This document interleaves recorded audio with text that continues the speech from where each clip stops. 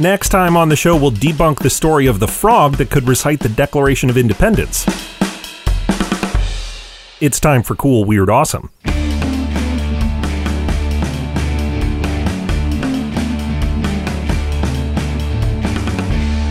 Welcome back to Cool, Weird, Awesome, the show that puts 2 and 2 together. I'm Brady. It's Monday, December 13th. Back about 120 or so years ago, on a day like today, if you had been in the city of Berlin, you might have encountered a strange sight, a man giving a demonstration of a horse that he said could solve math problems. The man was Wilhelm von Osten. In the demonstrations, he would pose questions to his horse, known as Clever Hans.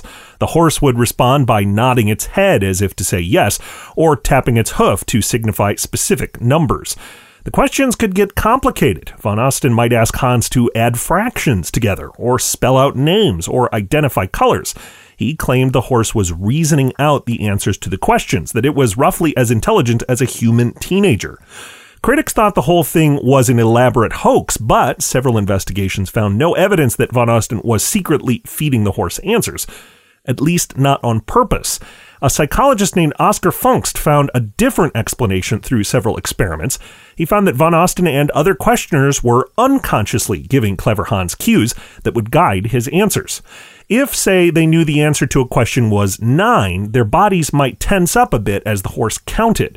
When Hans got to the right answer, the questioner's body relaxed, and the horse took that as a cue to stop tapping.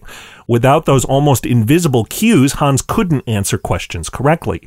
Today, psychologists describe unintentional cues from a questioner as the Clever Hans effect. You can learn more about Hans, who was clever, just in a different way than people thought, at coolweirdawesome.com and on Twitter at coolweirdpod. I haven't forgotten about that anniversary I mentioned earlier. That story is right after this.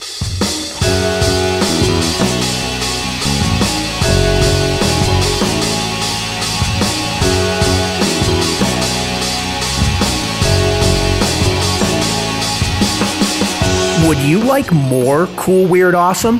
Like bonuses, extras, and insider info?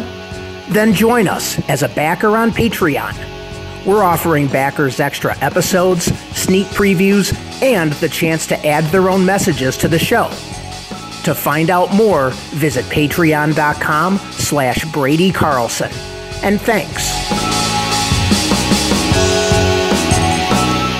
I hope you enjoyed Up in the Air Week last week. If you missed our stories taking place in the sky, then check out the website. They're all available anytime. Today in 1989, the town of Avesta, Sweden, created the world's largest Dala horse. That's a Swedish symbol, usually a little red wooden horse with an ornate harness. But this one wasn't little, 43 feet tall, and it was made of concrete instead of wood, so it weighed 68 tons. I'm Brady. I won't say nay to visiting that. Thanks for listening, and come back again tomorrow for more Cool, Weird, Awesome.